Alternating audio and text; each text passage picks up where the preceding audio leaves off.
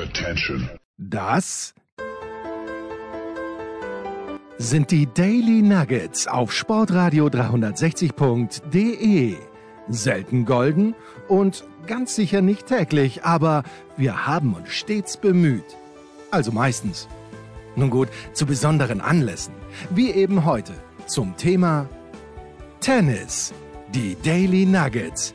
Jetzt. Montag ist es und die Tennissaison 2023 ist jetzt endgültig vorbei und sie ist on a high note zu Ende gegangen, finde ich. Aber wer bin ich schon, dass ich mir dieses Urteil anzumaßen glaube und tue, denn der Tennisprophet Andreas Du-Rieux hat alles gesehen. Da wie dort, vor allen Dingen aber in Málaga. Servus Andi. Wer bist du schon? Du bist Jens Huiber und Gott sei Dank stimme ich dir wieder beinahe zu. Servus lieber Jens, hallo zu Hause. Was hast du gesehen? Worüber möchtest du beginnen zu sprechen? Es war ja nicht nur das Davis-Cup-Finalturnier jetzt in Málaga. Ich habe viel gesehen. Für mich war es schon nur. Also wahrscheinlich habe ich meine Hausaufgaben nicht gemacht. Das, was ich angeschaut habe, war jedenfalls alles Davis Cup. Und es hat begonnen mit einem schweren Dämpfer. Nicht nur für mich, auch für Kanada. Und da habe ich eben diese ganze Finalrunde wieder einmal in Frage gestellt.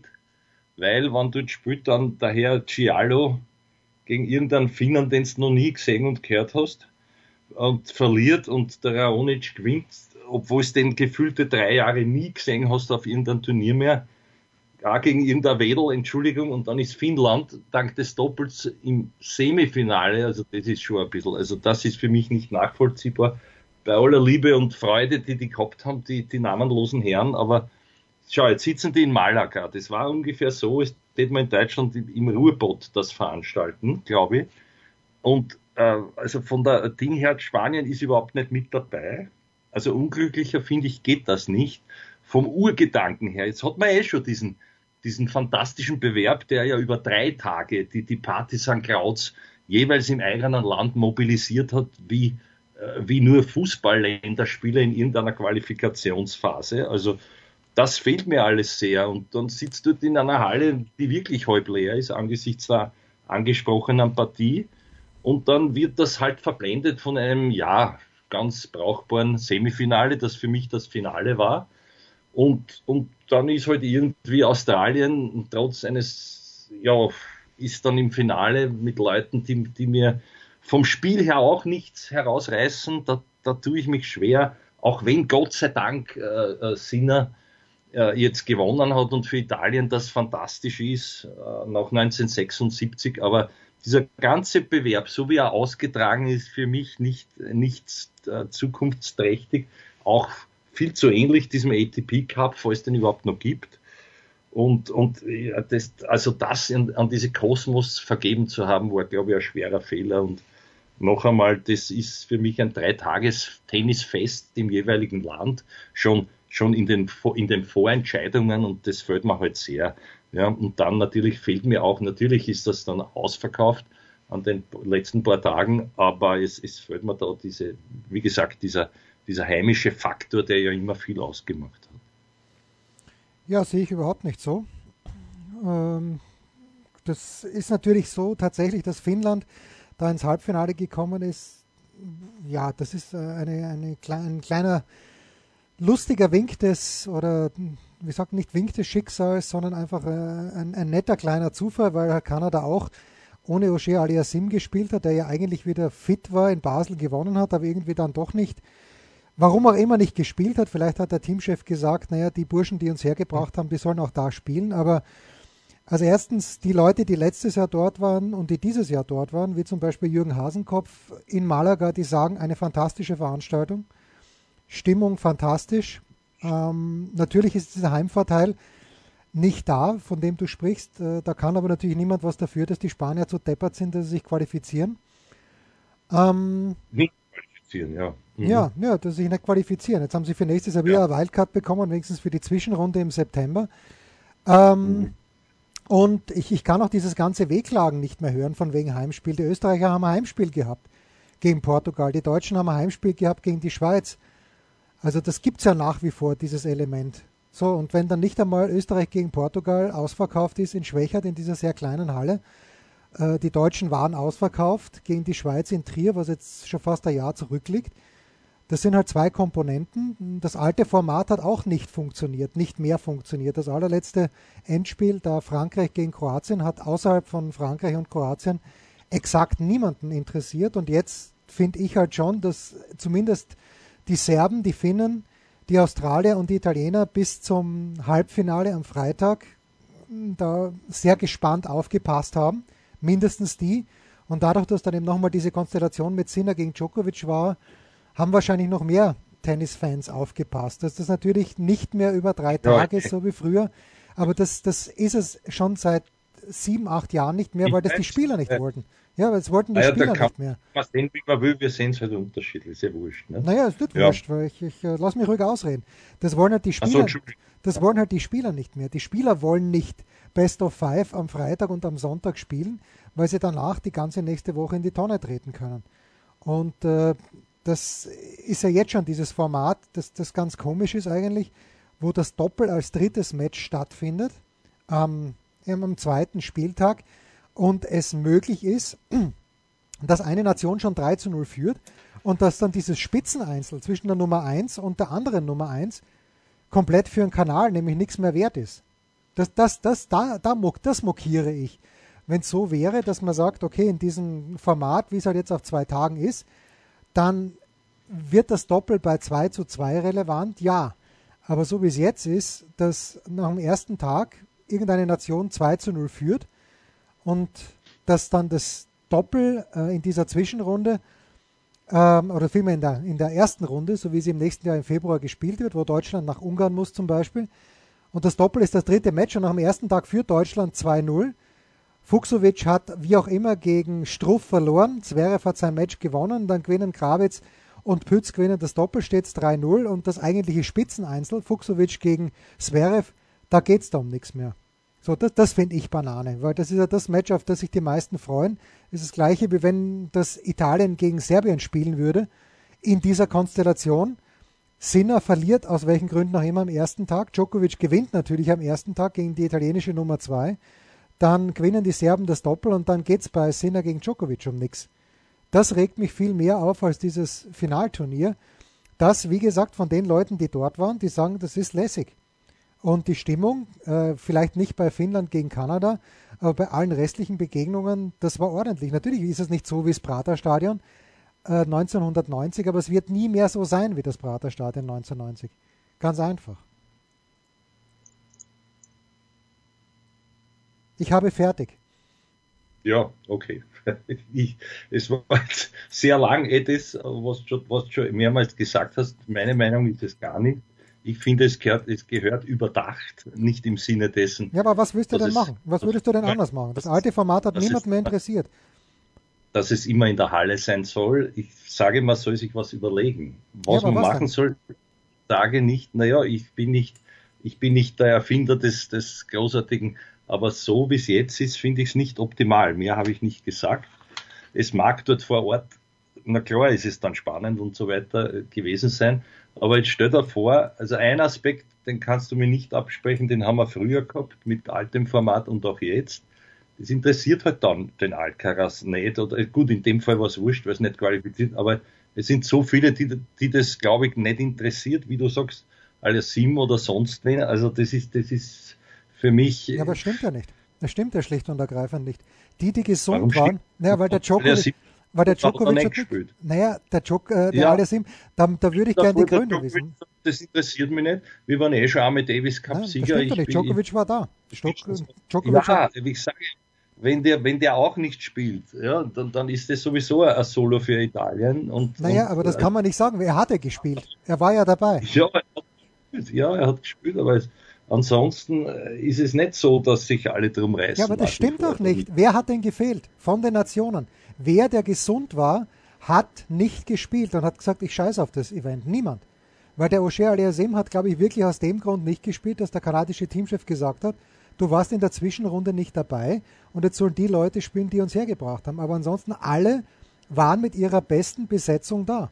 die sich qualifiziert haben. Und wenn Deutschland dort gewesen wäre, wäre das Zverev auch dabei gewesen. 100%ig. Also so gesehen funktioniert das besser als früher. Und wenn Spanien dabei gewesen wäre, hätte Alcaraz natürlich gespielt. Ist überhaupt keine Frage, wenn er gesund ist. Deshalb ist dieses Format dann, so sehr man dran herummäkeln mag, aber das Argument lasse ich nicht gelten, weil die Finalspiele haben wir schon gehabt, wo dann eben die Hälfte der Leute gesagt hat, interessiert mich nicht. Gut, soll so sein. Ich erinnere mich noch schön an 1976, da als Italien gewonnen. Ja. Lasst mich erinnern, oder? Ja, bitte. Ja. Gut, 76, als Panatta und Co. da gewonnen haben, das waren halt noch Zeiten. Das war allerdings auch in Chile, da haben die Italiener nicht viel zum Feiern gehabt, weil ich nicht weiß, ob sie es im Fernsehen gesehen haben, aber wahrscheinlich schon. Ja, wurscht. Okay, also es ist der zweite sogenannte Davis-Cup-Sieg in einem völlig anderen Format, unter anderen Voraussetzungen und ja, ich bin nicht begeistert von dem ganzen Bewerb. Lösung habe ich auch keine. Ja, eben, so, das ist es eben. Das ist es eben. So, dann das. Warum? Ich muss ja nicht, du kannst ja nicht von mir verlangen, dass ich da jetzt eine Lösung sage, wenn die großen Herren im internationalen Tennis auch nicht kennen. Die sind doch auch nicht happy mit dem Ganzen, was sie da abspielt. Findest du? Aber gut, ich weiß es. Lese mal, was der Djokovic gesagt hat. Das deckt sich 1:1 mit meiner Meinung, aber wurscht. Das ist ja nur der Herr Djokovic. Naja, was hat der Djokovic genau gesagt? Der Djokovic hat gesagt, genau dass Serbien 5 Jahre nicht zu Hause gespielt hat. Okay. Es gehört durchgedacht. Er möchte ein anderes Format. Es sind auch, glaube ich, seiner Meinung nach nicht die Stärksten immer dabei, aber wurscht. Und das andere Argument hat jetzt auch schon gesagt, ja, dass der Heimvorteil fehlt und dass es halt durchgedacht gehört. Mehr habe ich auch nicht gesagt. Aber auch der Djokovic hat keine Lösung. Das ist immer einfach, was zu kritisieren, aber das alte Format hat schlicht funktioniert. Ja, hau auf alle hin, die hat keine Lösung. Aber ich glaube nicht, dass man happy ist nach wie vor mit der. Frag einmal, wie viele, auch noch eines, ist ja noch ein wichtiges Argument, wer hat es überhaupt bei uns gesehen, bevor wir es jetzt dann vielleicht doch einmal auch matchmäßig zerlegen, was sich dort abgespielt hat. Naja, wer hat das Davis-Cup-Finale 2018 Frankreich gegen Kroatien gesehen? Niemand. Das ist eine Gegenfrage, ich habe dich jetzt gefragt, wer glaubst du hat ja, genau gleich wenig Leute wie damals. Genau. In Deutschland das verfolgen können? Ja, wer wollte, hat es auf DAZN gesehen und hat es auf Servus TV. Ich habe alles gesehen, zum Beispiel. Also du schon, ich auch. Naja, also. Ich auch, weil ich internationale Sender habe. Aber ich habe es nicht gesehen auf irgendeinem prominenten Sender, der das angekündigt und verkauft hätte, großartig, so wie es früher war, das Davis-Cup-Finale. Ja, Es weiß auch die Mehrheit der Tennisfans nicht einmal mehr, wer da gespielt hat und dass das überhaupt noch stattfindet. So schaut es nämlich leider bei uns. Gut, keine Ahnung, für welche Mehrheit der Tennisfans du sprichst. Aber wer wollte, und diese Zeiten im deutschen öffentlich-rechtlichen Fernsehen ist schon sehr, sehr lange überhaupt nichts mehr gekommen, außer Halbfinale, Finale, Halle. Alles andere ist bei Spartensendern und Wimbledon ist nur bei Sky, ATP-Finals sind nur bei Sky und wer will, der weiß, das kommt auf DAZN und das kommt auf Servus TV On, frei zum Anschauen und wer will, kann es natürlich anschauen. Und dass Tennis nicht mehr so viele Leute interessiert wie bei uns zu Zeiten von Muster und in Deutschland zu Zeiten von Becker, das ist das ist logisch. Also sorry, ja, wer hat 2018 in diesem gloriosen alten Format Frankreich gegen Kroatien angeschaut? Genau auch gleich wenig Leute. So, ganz einfach. Und damals, wenn ich mich richtig erinnere, bin ich mir nicht sicher, ob es da einen Stream gegeben hat, weil ich weiß nur, dass ich da keinen einzigen Ballwechsel gesehen habe und ich hätte es mir tatsächlich angeschaut aus beruflichen Gründen. Also in Österreich, ja, wissen kaum Leute, was Datzen ist, erstens. Zweitens bin ich mir nicht sicher, wie viel sich das kaufen oder anschauen. Ja, wie gesagt, Servus TV hat es ja auch übertragen. Ja, und drittens wollte ich gerade sagen, habe ich auf Servus TV, da bin ich nie drüber gestolpert, weil ich switch sonst immer einfach nichts gesehen. Ich weiß nicht, was da ich sage ja im Stream. Im Stream, was ist der Stream von Servus? Entschuldigung, das ist, da musst du schon recherchieren. dass du das überhaupt bekommst und wahrscheinlich musst du es auch bezahlen, ich weiß es nicht. Nein, man muss es nicht bezahlen, Nicht. Und übrigens die US Open in diesem Jahr, Grand Slam Turnier, sind auch nur im Stream gekommen. Also wir haben halt nicht mehr 1976. Sorry, also ganz ehrlich, wer jetzt sich für Sport interessiert und sagt, ich brauche keinen Stream, ne, der ist schlecht dran, weil der kann keine Champions League schauen. Champions League kommt nur noch im Stream in Deutschland. So, also irgendwie, sorry, tut mir leid, wer will, hat sehen können und wenn es nicht interessiert, der hat was anderes angeschaut. Okay. Gut.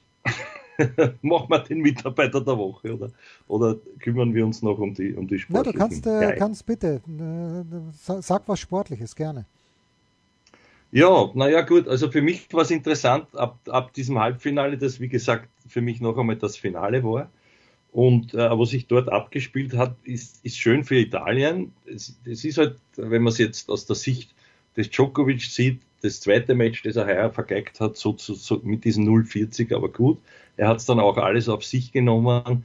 Das ist eine One-Man-Show gewesen, da und dort. Wäre nicht daher Arnaldi im Finale über sich hinausgewachsen, bin ich mir nicht sicher, wer das gewonnen, ob nicht doch vielleicht Australien, aber da kann man jetzt hin und her raten. Also ja, es ist alles sehr, sehr eng.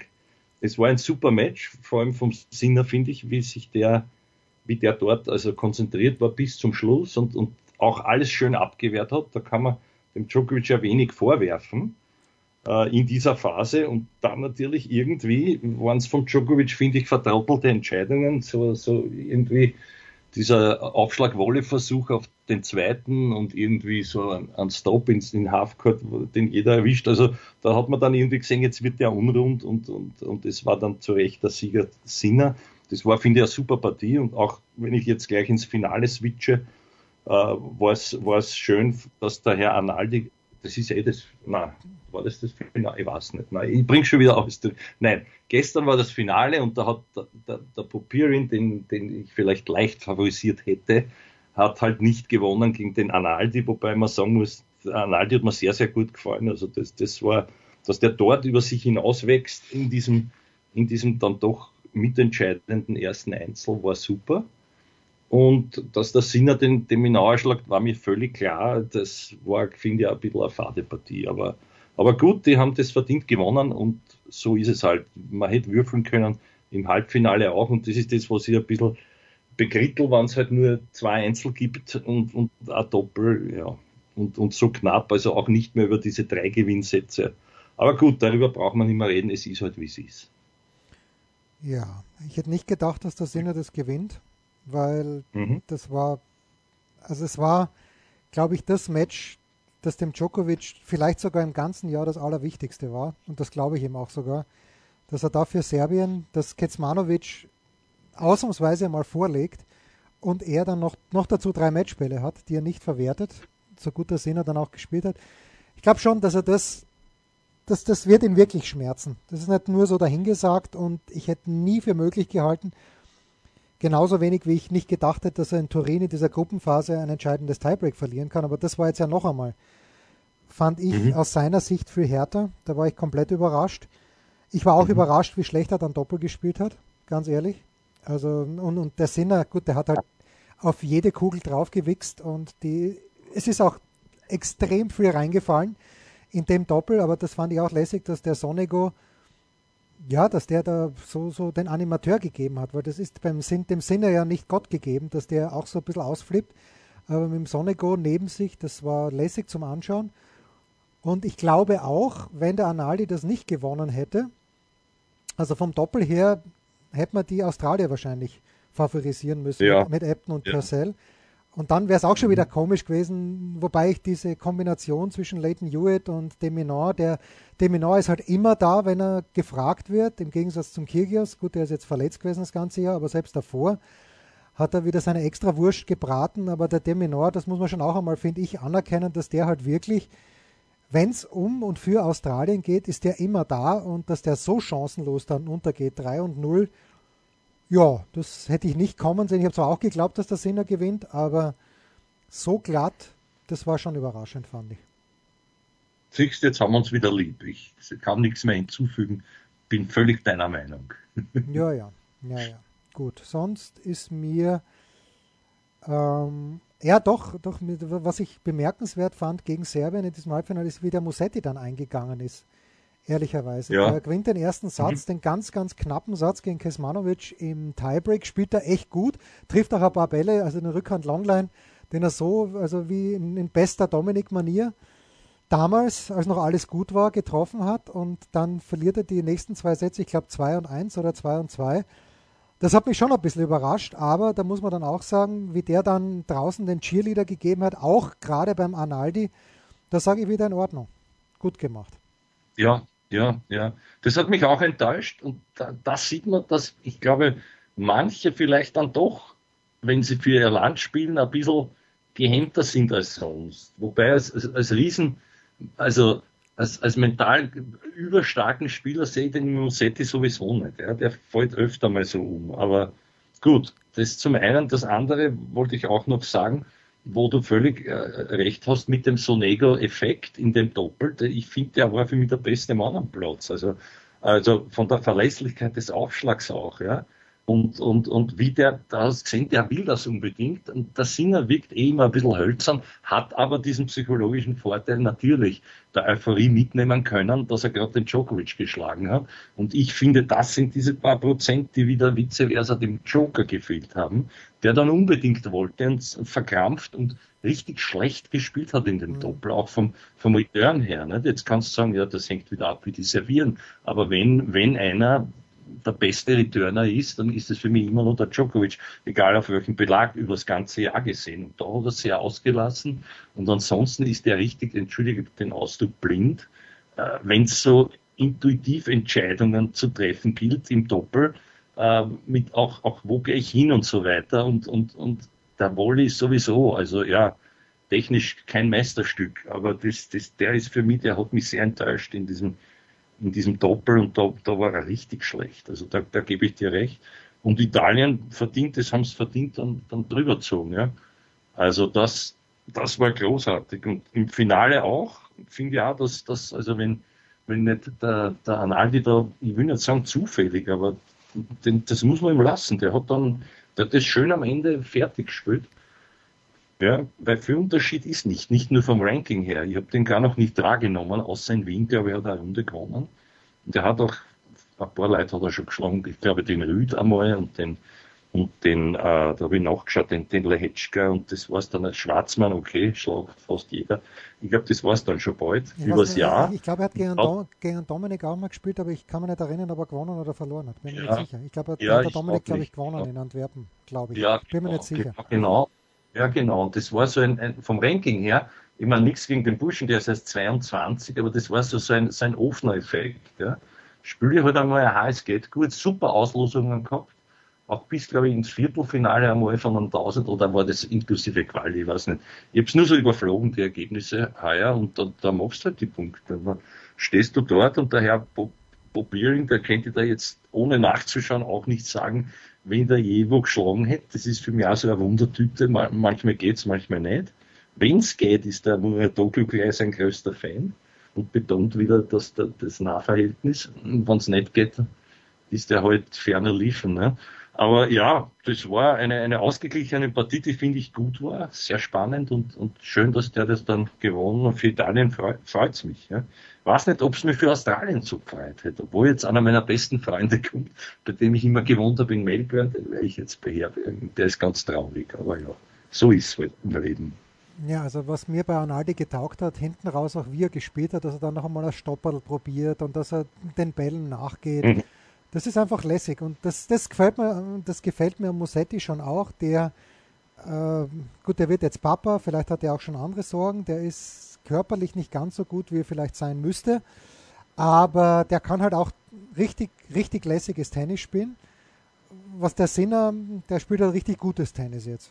Ich schaue lieber dem Musetti zu, also ein Musetti in Traumform ist mir lieber als ein Sinner in guter Form zum Zuschauen. Ja. Und die letzte Anmerkung, die ich noch habe, ist, ich frage mich, wie ist es für den Kecmanovic einfach, weil er weiß, der Djokovic gewinnt ganz sicher sein Einzel, oder ist es für den Kecmanovic schwierig, weil er weiß, um Gottes Willen, ich habe so viel Druck, der Nole schaut mich schief an, wenn ich mein Einzel jetzt schon wieder verliere. Was glaubst du? Nein, ich glaube, es ist von beiden was, ja. Also das Blöde ist halt, dass der immer anfangen muss. Ja? Ja. Weil wenn der mit 1-0 reingeht im Rücken, spielt er auch leicht. Also ich glaube nicht, dass der völlig frei gespielt hat, obwohl er brav gewonnen hat auch. So ist es ja nicht, aber ich weiß nicht, ich weiß nicht, also ja, ob man nicht den Dutzel hätte spielen lassen sollen öfter, den Herrn, wie heißt der? Dusan Lajovic. Dusan Lajovic, ja. Genau. Den Dusan Lajovic, ich weiß nicht, was der gehabt, dass der, glaube ich, der ist ja auch hat eine gute Saison gehabt und alles, weiß ich nicht, vielleicht, es wird dann ja immer vor Ort entschieden vom jeweiligen Teamchef, ist eh klar. Das ist übrigens der einmal den Federer zufällig geschlagen hat in Rom. Der Name ist mir jetzt entfallen. Viktor Troicki. Nein, sondern der Teamchef ist Viktor Troicki. Ich spreche von Italien, der italienische. Achso, das ist Filippo Volandri. Richtig, Volandri, der hat einmal zufällig den Federer in Rom besiegt. Und nicht mehr und nicht weniger, ja. Nein, aber ansonsten, mir hat das gut gefallen. Weißt du, auch der Bubirin, den darf man jetzt nicht schlecht reden, aber diese schönen Varianten, manchmal mit Rückhandslice fein angegriffen, nach vorn orientiert, sehr schöne Volleys, wenn er die Position hatte. Und auf der anderen Seite eine Vorhand aus dem Nichts von dem Vivaldi, hätte ich jetzt fast gesagt. Aber der Vergleich hinkt. Ja, ich weiß. Und das hat man schon sehr gut. Also wie der den Ball beschleunigt manchmal, das war schon groß. Ja, super Partie. Sehr unterhaltsam und es ist ja auch dahin gegangen bis kurz vor knapp. Und ja, schön, dass die... Jetzt verrate mir doch bitte, lieber Jens, verrate mir noch ein Geheimnis. Bitte. Ich offenbare meine völlige Ahnungslosigkeit. Was hätte man noch gesehen tennismäßig? Kurze Pause, dann der Mitarbeiter der Woche. Ein Fallrückzieher von der Mittellinie? Ein Skiflug über einen Viertelkilometer? Oder einfach nur ein sauber zubereitetes Abendessen? Unser Mitarbeiter, unsere Mitarbeiterin, unser Darling der Woche. So, ich fange an mit dem Mitarbeiter der Woche, weil ziemlich zeitgleich mit dem Davis-Cup-Finalspiel in Málaga, hat gar nicht weit davon entfernt, sage ich einmal, einfach nur, weil es das gleiche Land ist, in Valencia, der Lieblingsspieler eigentlich, der geheime Lieblingsspieler meines Sohnes und von mir, Fabio Fognini, in einem Challenger-Finale gegen Roberto Bautista Agut mit 7:6 im dritten Satz gewonnen. Fabio wir haben es uns auf dem Laptop meines Sohnes im Stream angeschaut. Fabio hat im Grunde genommen nur noch aus dem Stand heraus gespielt, aber hat die Bälle grandios verteilt und deshalb, auch wenn natürlich alle anderen Italiener den Mitarbeiter der Woche verdient hätten, aber mein Mitarbeiter der Woche ist wirklich Fabio Fognini. Es gehen übrigens im Moment, also es ist ja so, am 4.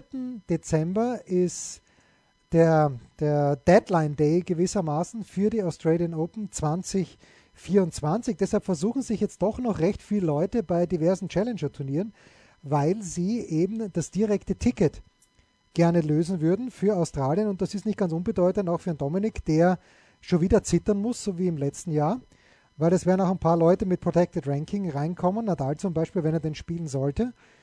Aber mein Mitarbeiter der Woche, eben weil es so schön zum Anschauen war, weil ich Fabio wirklich mag und weil ich auch gelesen habe übrigens, dass Fabio extrem beleidigt war, dass er nicht eingeladen wurde ins italienische Nationalteam, um im Davis-Cup-Finale was auch immer dort zu tun, ja, weil ich meine, was hätte er machen sollen anstelle von Rinaldi? Doppel mit Bolelli vielleicht. Passt nicht, ja. Naja, jedenfalls, also mein Mitarbeiter der Woche ist der große Fabio. Ja, ich gratuliere dir, du bist halt auch ihr seid beide persönliche Fans, das ist schön, da hätte ich vielleicht auch recherchiert, aber da bin ich wieder, und jetzt mache ich mich wieder unbeliebt bei dir, da bin ich wieder doch bei vielen Leuten, die sicher gar nicht gewusst haben, dass das noch gibt. Ich habe schon Challenger wahrgenommen, aber sie haben mich nicht interessiert.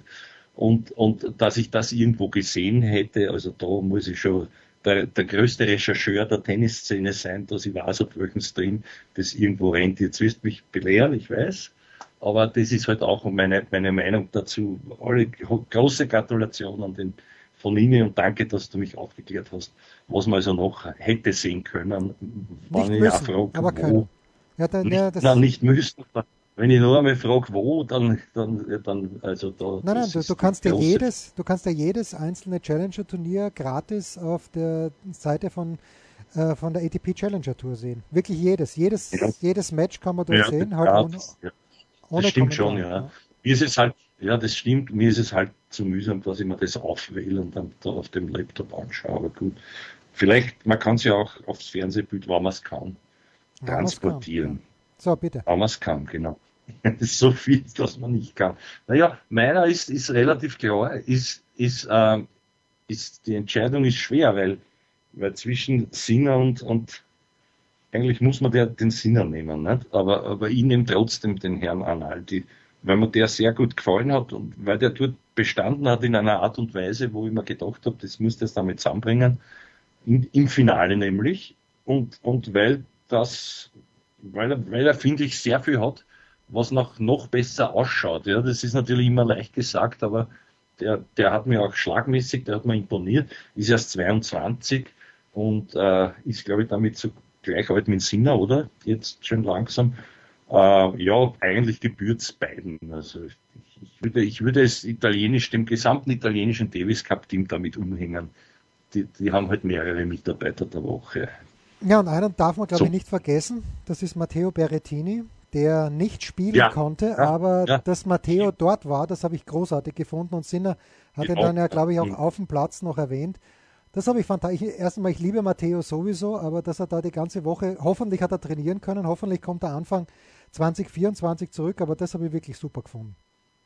Ja, und beim Fonini ist, weißt du, ich habe mich die ganze Zeit gefragt, warum ist der nicht da dort unterstützend, was auch immer? Weil und jetzt, wenn du sagst, er war beleidigt, verstehe ich das, wird er sich nicht gefreut haben, aber umso schöner ist es dann, dass da geht es ja auch um das Ranking, endlich wieder die 100 anzupeilen oder mal wieder dahin zu kommen, dass er dann halt von dort wegspielen kann, mit mittlerweile, glaube ich, satten 36 oder so. Und auch diesen zweiten Satz lasse ich auch wieder gelten, weil bei aller Liebe, man soll sich nicht verrechnen und in Sicherheit wiegen als Dominik Thiem, weil jetzt stehen wir schon wieder bald aus den 100 draußen, wenn wir Pech haben. Ja, also er steht 98. Naja, eben. Und du hast recht, es ist diese Zitterei natürlich nicht unberechtigt und ich weiß nicht, ob der jetzt nur eine Wildcard kriegt, ehrlich gesagt, dort. Aber es ist ihm zu wünschen, als ehemaligen Finalisten. Die Rede ist vom Australian Open. Ja, also Fabio ist vorgerückt auf Platz 107 jetzt mit 24 Plätze gewonnen. Vor Fabio übrigens auf 106 Denis Shapovalov. Weiß auch keiner, was mit dem los ist. Aber warum da nicht bald nur Fotos mit seinem Schatz auf irgendwelchen Südseeinseln? Ja, ist gut. Dann zwischendurch treten sagt miteinander, was schön ist, aber da bin ich auch bei dir. Ich weiß nicht, ob verletzt ist er ja nicht, glaube ich. Ja, ich glaube nicht mehr. Ich glaube, der hat einfach keine Lust gehabt einmal eine Zeit lang. So, kann ja auch sein. Na gut, jedenfalls, wir werden uns das anschauen, wie es weitergeht, auch mit der Platzierung von Dominik. 98 im Moment der einzige fix Österreicher ist natürlich Sebastian Ofner, der das Jahr abgeschlossen hat. Moment, an Position. Jetzt wird es immer spannender. Ja. Wo ist er denn da? 43, glaube ich, oder?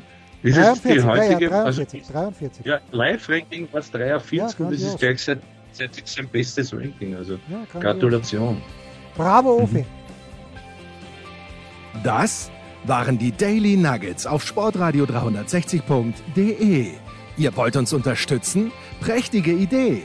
Einfach eine Mail an steilpass@sportradio360.de schicken und ihr bekommt alle Infos. Und versäumt nicht die Big Show. Jeden Donnerstag neu.